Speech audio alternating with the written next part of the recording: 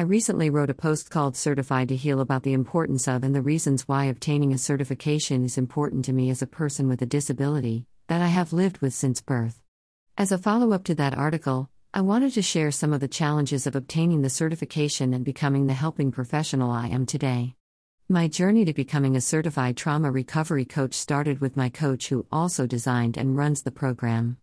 As a client, the relationship ended when I became a student. Overall, it was an empowering beginning but didn't come without its challenges. The first challenge was struggling to get used to the new relationship dynamic between her and myself. It felt like things between us shifted from supportive and encouraging to cold and distant. Over time, I began to notice that words and actions weren't aligning. The next hardest thing was realizing that many of the things I was learning were things I had experienced with my coach. I now viewed them as just therapeutic steps in a process rather than anything real I thought existed between her and me. It soon became evident that my thoughts, requests, and unique lived experience had no place there. I already knew and felt prepared for the reality that much of what we would be learning was never designed to consider me. But it still turned out to be a lot harder than I expected. I suddenly realized I was not as prepared to handle the content of the course as I thought. I was left to wonder if any of it was truly going to be helpful to clients that I wished to support. I knew at the very least most of it was going to have to be adapted, modified, and reworked if it was going to benefit clients from the disability community. The hardest thing for me was realizing how dismissive and ableist the widely accepted view on trauma and how to overcome it truly is. From the ACEs study to the polyvagal theory, even the body keeps the score grossly disregarded disability as trauma. None of them seem to recognize that those with disabilities live with trauma.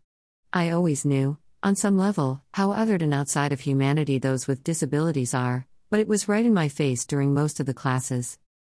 The entire program is structured based on the idea of survivors helping survivors. Many of the students, myself included, are survivors of trauma.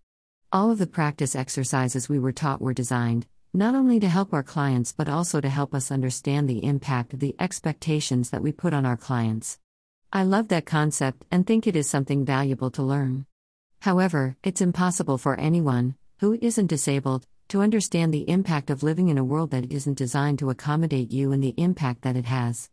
I was really struggling with the concepts that were being taught, to the point of questioning my ability to actually be a coach and help clients in the future. I was also struggling with my own mental health as a result of the content of the course and became suicidal.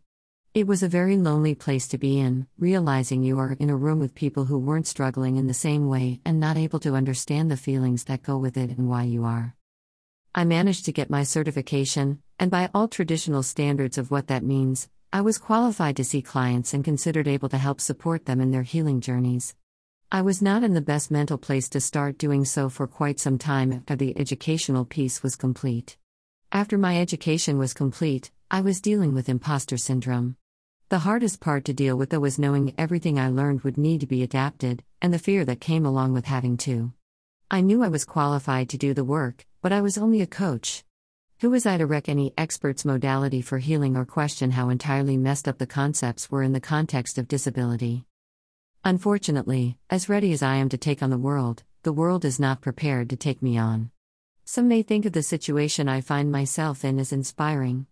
In reality, it is quite challenging to have to be the one that does what nobody else is willing to do.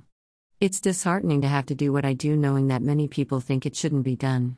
People often see any accomplishment made by a disabled person as amazing. It is rarely something they are willing to acknowledge as difficult or credit the work that the individual has to put into achieving it.